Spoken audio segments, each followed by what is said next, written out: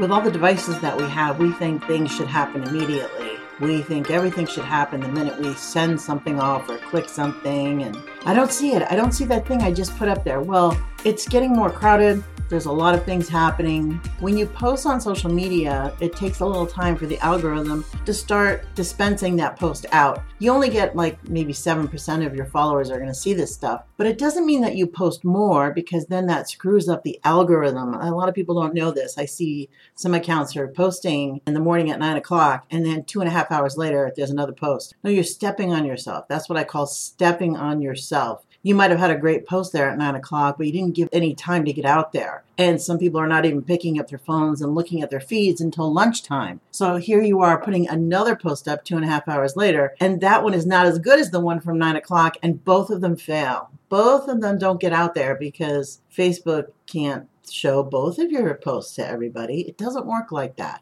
So pay attention to how often you're posting. I kind of call it a little bit of posting fatigue. There's just way too much going on.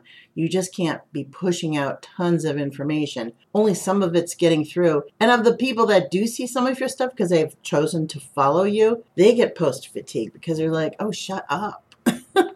I need to hear from other pages that I'm interested in, not just you. And it's good to have a good sense of your business and wanting to get your message out there, but maybe you should put a little bit more attention on some other platforms, not just Facebook all the time. I do see this happening quite a bit. It's an easy thing to do. You're in there checking your personal stuff, and then you put something up for your business. It's not really engaging with anybody. You're just throwing things up there. It's a good way to turn people off, and then they unlike your page, or they unfollow, and then you've lost them. And whatever money you spent either on an ad or something to get them to like your page kind of goes by the wayside because it's no good. Everybody have a great day, and more tomorrow from Jan Rossi of Marketing Residency. Bye-bye.